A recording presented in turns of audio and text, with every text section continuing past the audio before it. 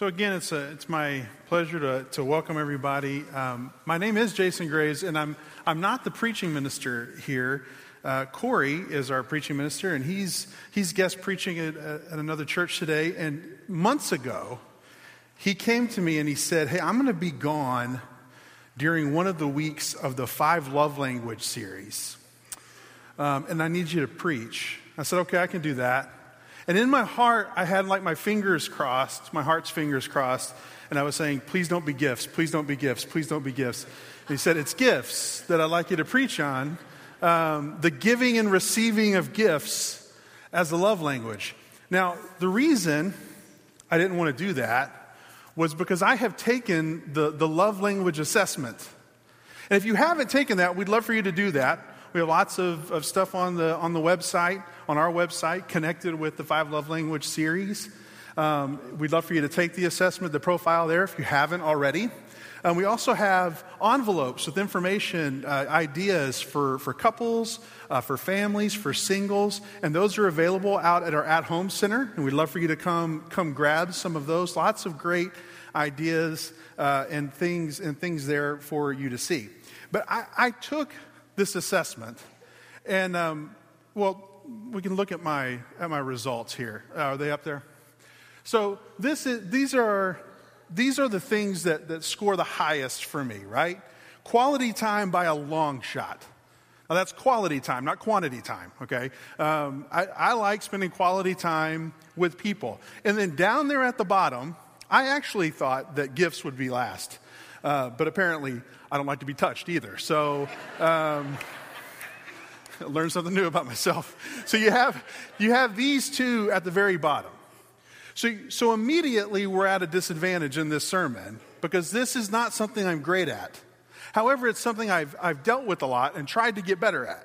So I've tried lots of things. I'm just not good at it. I'm not good at thinking of gifts to give. I'm not good at receiving them. People are always like, "You don't seem excited enough." I'm like, "This is me excited." I like what you see is what you get here. I'm not great at this. So what we've been doing is we've been interviewing somebody on stage that this is their primary love language. So I went looking through the profiles, obviously, for somebody who this is their primary language. In fact, it's so much their primary language that they scored an 11, and the next one's like a 6 for them, right? In fact, ours are almost completely opposite in a lot of ways. And that receiving gifts thing was highest because for this person, that is the primary way you can tell them that they're loved and cared for. And ours were so opposite that you would think on paper that 2 people like that should never date, much less get married and have 2 daughters together. So would you welcome my wife, Jackie?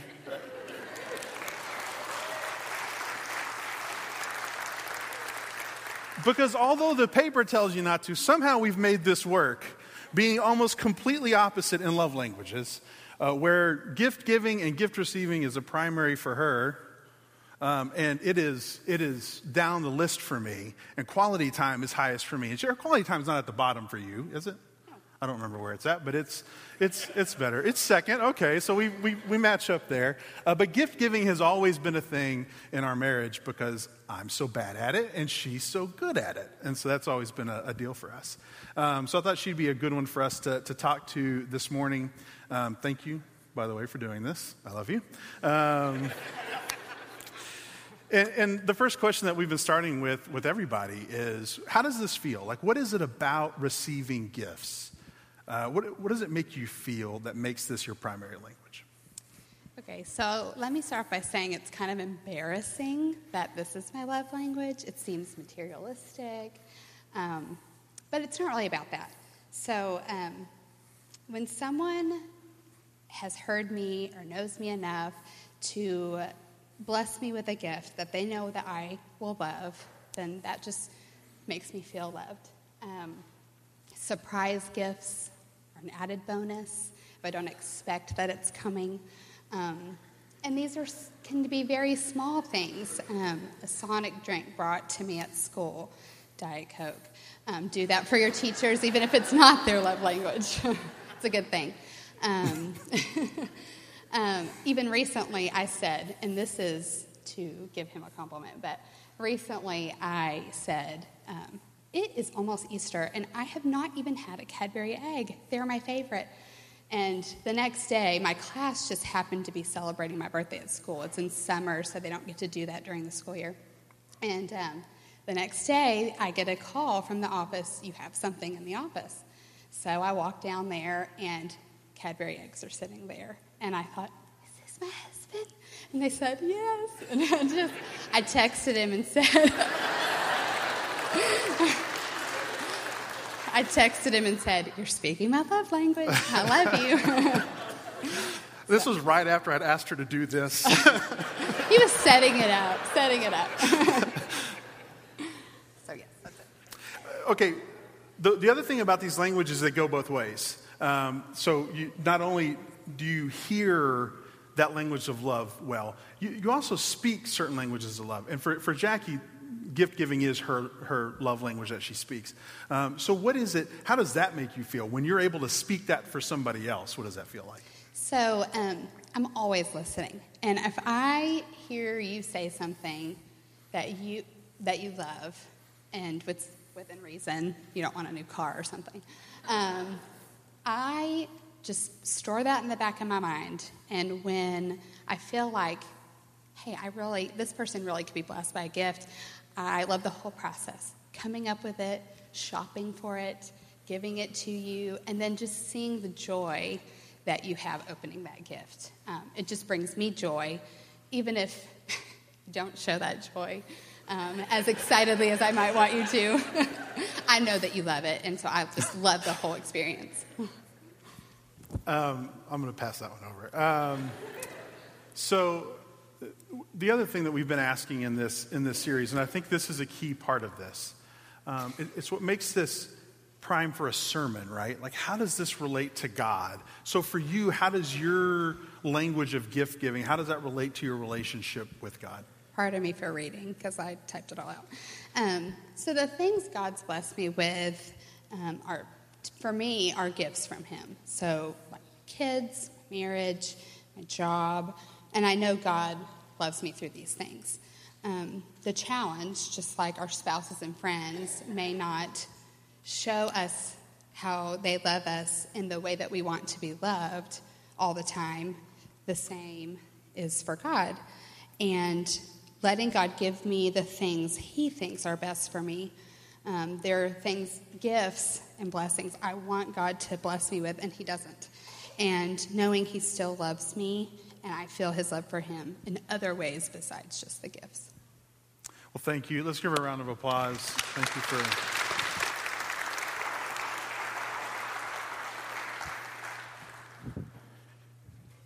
I love the answer to that last question, just because it is so open to say that there are good and bad sides to these, right?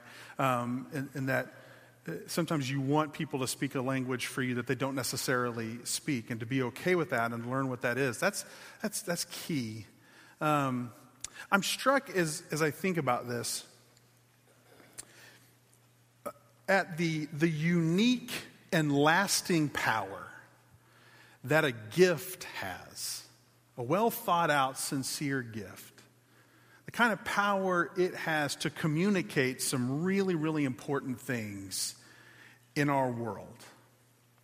And I think even if you're like me, and this isn't a primary love language for you, I do think that we as Christians need to recapture and start to grow in this some.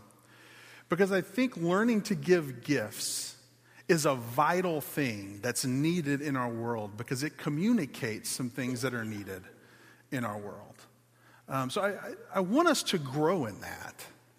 And the question becomes how.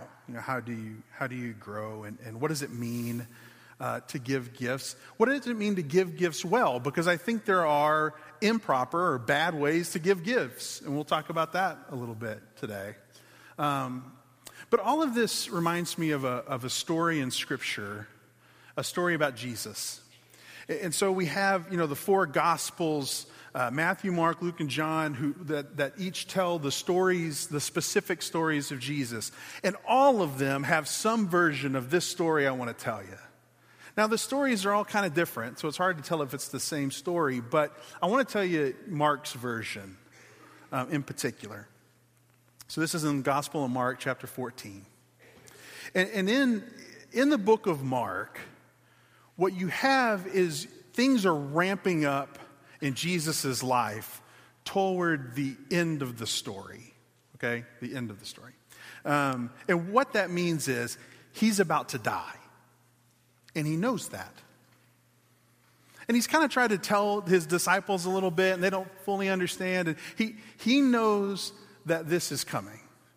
He's going to be arrested and tried and convicted and executed. But that hasn't happened yet. In fact, that's only just now kind of becoming a plan.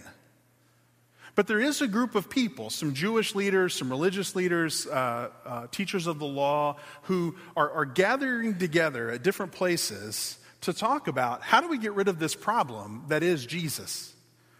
This teacher that's kind of riling people up. How do we make sure this doesn't go any further? And you can almost see them like in dark rooms, right? Gathered around, twirling their mustaches and scheming and plotting about how to get rid of Jesus. And in this, they are super anxious that he's gonna mess up their stuff. That what he's doing is wrong. And their anxiety is way up. And while their anxiety is up and they're trying to figure out how to kill him, you know what Jesus is doing? At that exact moment, he's at a party.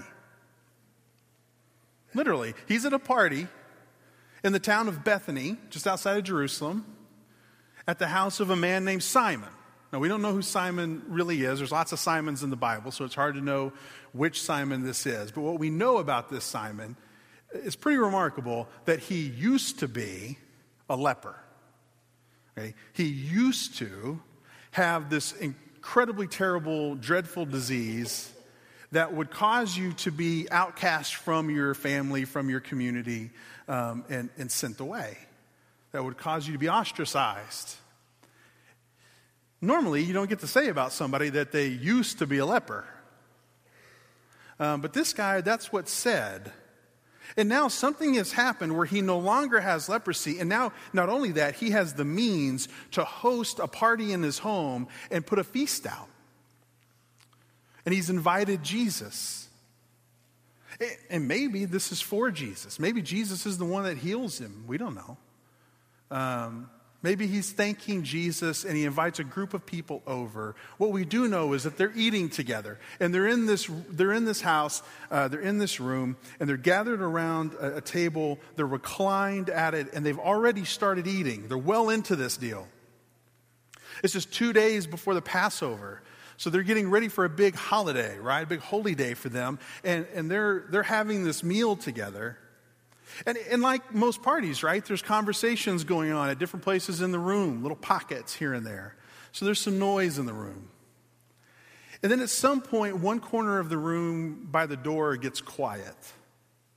And when that happens in a room like that, people start to take notice, maybe a little slowly, but at some point, everybody's attention is turned towards somebody who's just walked in the door, a woman.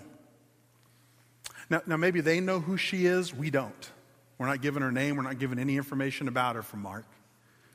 But she walks in, and what they notice about her is that she's carrying a jar, an alabaster jar. Now, they know what this is. This is a jar that has oil in it, some kind of perfume. And it's a pretty big jar. It looks like it holds quite a bit. And it's not the cheap stuff. It's the good stuff. And they know immediately when they're looking at this that this is incredibly expensive.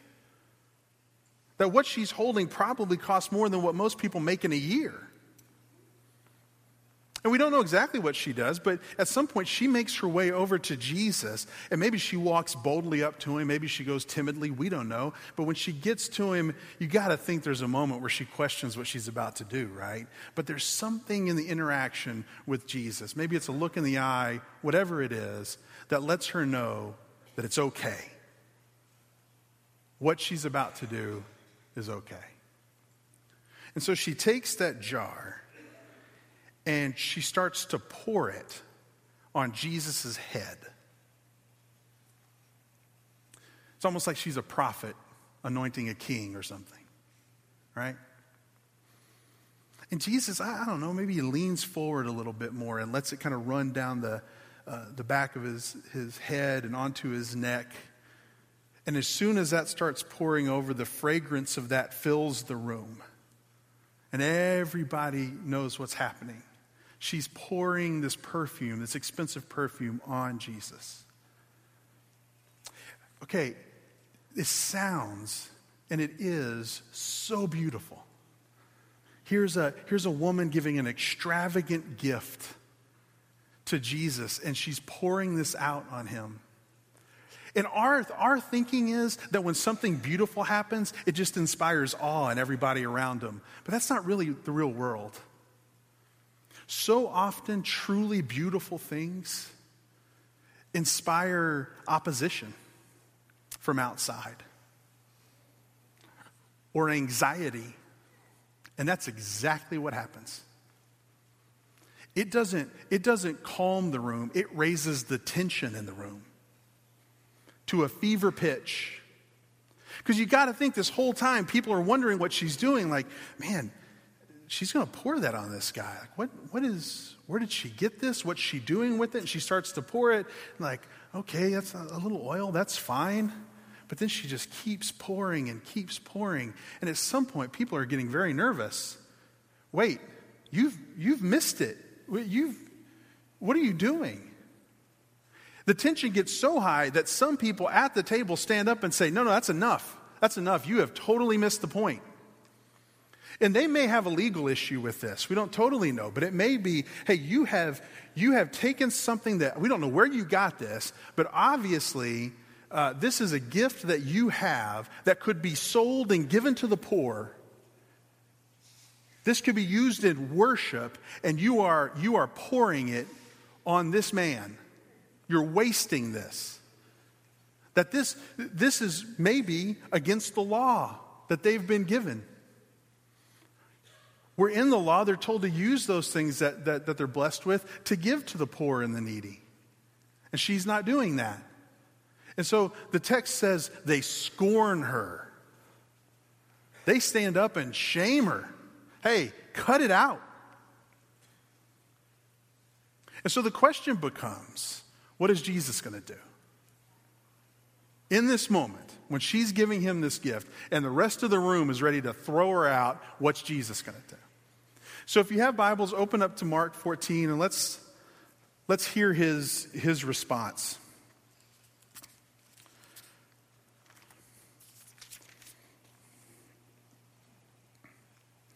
We'll scoot back just a little bit to verse 4. Some of those at the table were indignant. Why waste such expensive perfume, they asked.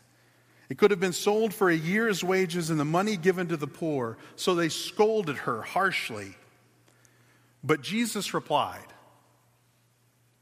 leave her alone. Why criticize her?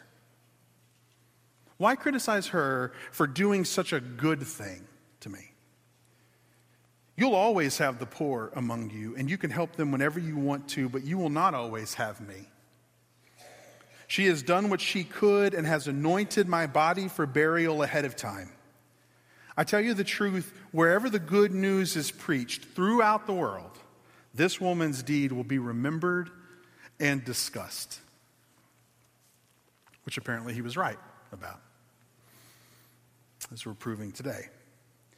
Okay, here's why this story kind of works on my heart. It's because I find myself relating to people in the story that I don't think I'm supposed to relate to.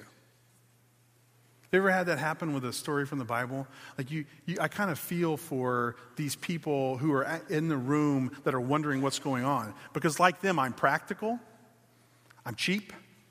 I'll admit that. It's part of the gift-giving problem. I struggle with all that, and so I see something like this, and I want to be practical about it. Like, why wouldn't we use the funds of this to do more good than what you're doing right now? This does seem like a waste. So imagine my disappointment when Jesus stands up and defends her in this. Because that means these people who are making the argument that I would make are wrong. And so the question is, why? And part of the answer is I think it's because they're asking the wrong question. I think part of what's driving them is what drives me a lot of times. And it's the question of, is this worth it? Is whatever I'm doing, is it worth doing it? Is it worth it for me? Am I going to like the end product? Am I going to benefit from the end product enough in this?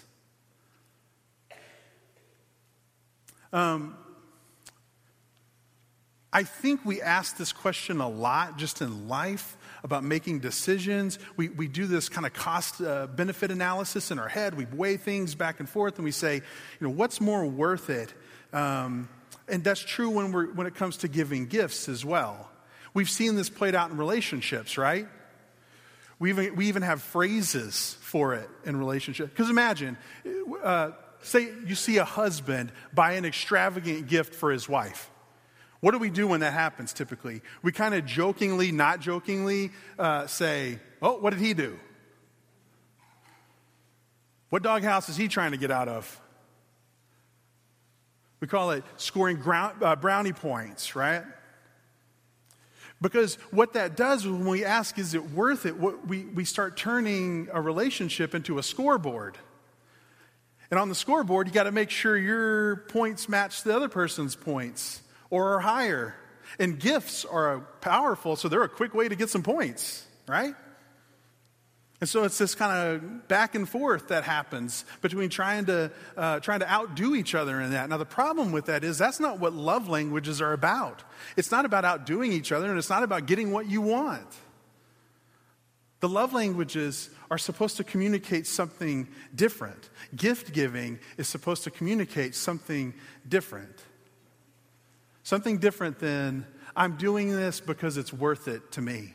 And let's be honest, we all know when it happens, right? You know when you get a gift and it's not given in the best light. Or you know it's manipulative. Or, okay, what are you trying to get? This happens in parenting every once in a while. Your kid comes and brings you something really, really special. Like, all right, what are you about to ask me for here? You kind of doubt that. Sometimes that's what ends up happening. We know when that happens, when a gift is inauthentic. And so there's a kind of an improper way of giving those gifts. But then there's got to be a good way of giving them. And so I think about this lady in the story, and she seems to be asking a completely different question, right? She's already asked it and answered it, actually. And the question is this worth it? Is Jesus worthy of the gift I'm about to give him? And she's already decided with a resounding yes, he is. We don't know where she got the oil. We don't know what it meant to her. We don't know why she's coming to Jesus with it. But she is. And in doing so, she is saying, this man, this teacher, this Jesus is worthy of wasting this precious, precious gift on. And so she just keeps pouring. She just keeps pouring it out. It's almost an act of worship, guys. It's a sacrifice that's happening here. And it's so deep from the heart that Jesus can't help but love it. And it makes me wonder, it just kind of as an aside, it makes me wonder if maybe worship is one of those training grounds for us. That one of the reasons we come to worship is that it helps us become better gift givers in the world. I don't know. That's kind of maybe for another day. But we see her pouring this out on Jesus, and he absolutely loves it. He loves it. And the question we have to ask is why? Why does he love this so much? There's some answers, I think. One of them he gives is that this gift has a meaning that the people around him don't even understand. He knows he's going to die. And that this woman is both physically and symbolically preparing him for burial, right? Pouring this oil on him like you would for a body that has died. Does she know that? No telling. We have no reason to think she does, though. But that's part of the beauty. Jesus says there is meaning to this gift that you don't understand and she doesn't even fully understand. This gift matters. And it matters because how she's giving it. The other thing is Jesus just loves this. He loves it when people give sacrificially from who they are. Not a chapter before is the story that Bob shared today, where Jesus is in the temple and he points to the woman who's given these small coins and says, hey, hold on. Y'all see her over there? Guess what she just did? She just gave everything she had. And then he kind of moves on. He just wanted to stop and say, man, that's amazing. And then not a chapter later, he's defending and honoring this woman who gave him a gift because he loves this stuff. He loves it. And I think he loves it partly because it reflects God. It reflects who God is. Because God is a gift-giving God, right? That's part of what we come here to say. We come here to be thankful and praise God for what he's given us. Because we believe he showered gift upon gift on us. The other thing is this. Jesus is about to give a gift himself. And it's a gift that's more extravagant than this woman's is. And it's going to be more misunderstood than this woman's is. But he's going to give it. It's his life.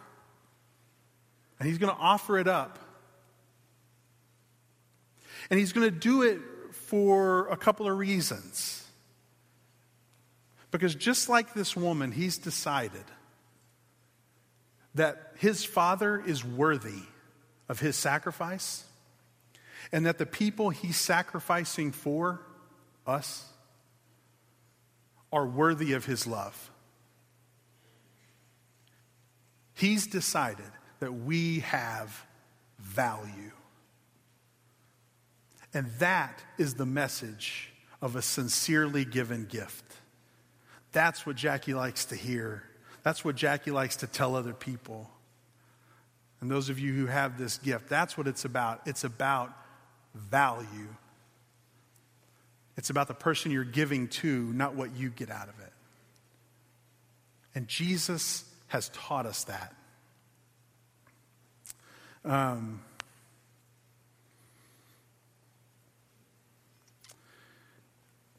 When we give someone a gift, what we hand them is this physical, tangible affirmation that they matter. Okay, I have this coin. If you can put those pictures up there, Ryan.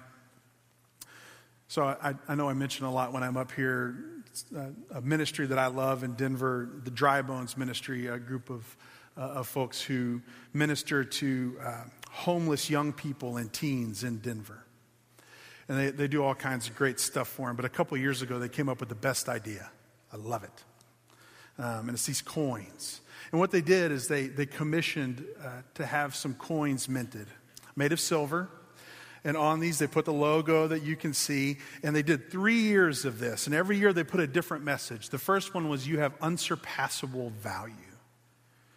The one I think you see here is the one that I have holding right here. It's you belong. And these gifts were given. They were put in these plastic containers, these holders, and they were given to their friends on the street. And they would hand them these and either tell them or hand them a little note that they had written. And the note said this. It said, these coins have value. They're made out of silver. And at any given time, you can go to this website or this place and figure out what the value of this coin is. It's a half ounce based on the market. And if you want to, you can walk into a shop and a pawn shop and pawn this and get some money for it. That's up to you. But we want you to have this gift of value because we want you to know that somebody cares for and loves you, that you matter, and you have a community where you belong. I fell in love with this because this is it. This is a tangible, it doesn't make a ton of sense. It's not a ton of worth there, depending on the time, but this is such a tangible affirmation of these kids who haven't been valued by very many people in their life, and now they have this to hold on to. They did this, they started it in 2013, did it for 3 years, and they still hand the old ones out. And so I called Thursday and was talking to one of my friends there, and asked him to tell me some stories. And so he told me stories of how these have been received over the years. And he said, yeah, some go pawn them immediately. He said some wait till they have a need for some money and they pawn them. He said, but most don't. He said, most keep it. He said one girl made a necklace out of it. One girl came to them crying one day saying, I've lost my coin. And they helped replace it for her. He was at his office and he said, I've got 5 of my friends hanging out in the office with me today. He said, the chances are that one or more of them have one in their pocket right now as we talk. This was Thursday. They handed these out, years ago. Because they have this thing that shows them that they matter. And the question I think all this raises for us is, are we ready for this? Are we ready to speak that language to people who have been undervalued? Are we ready to give those kind of gifts like God does? Because Jesus has given us that tangible gift.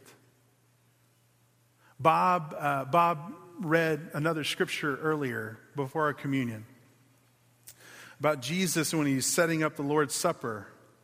And what he says to the people is he holds up the bread and the wine and he says, this is my body that I've given to you. And he gives them this tangible affirmation that every time they're together, they're going to take. And each time that affirms not only what Jesus has done, but their value to him. Jesus has given us that. He's given us our coin, right? In that emblem, in that bread and wine. He's given us something to do that reminds us of who we are and how we're loved. Because he's a gift-giving God. And my prayer is that changes us. And that we become even more gift-giving people. Not because of what it gets us. Not because of how it makes us feel. But because people have God-given value. It strikes me that the simplest way we have of talking about the gospel, the one we lean on the most, is a passage of scripture, very short. We lean on John 3:16. And the first words of John 3:16 are, for God so loved the world that he what? He gave. He gave a gift. And what's that gift? His only son.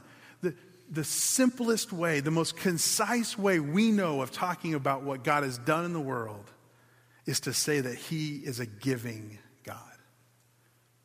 May that transform us into giving people as well. Would you stand?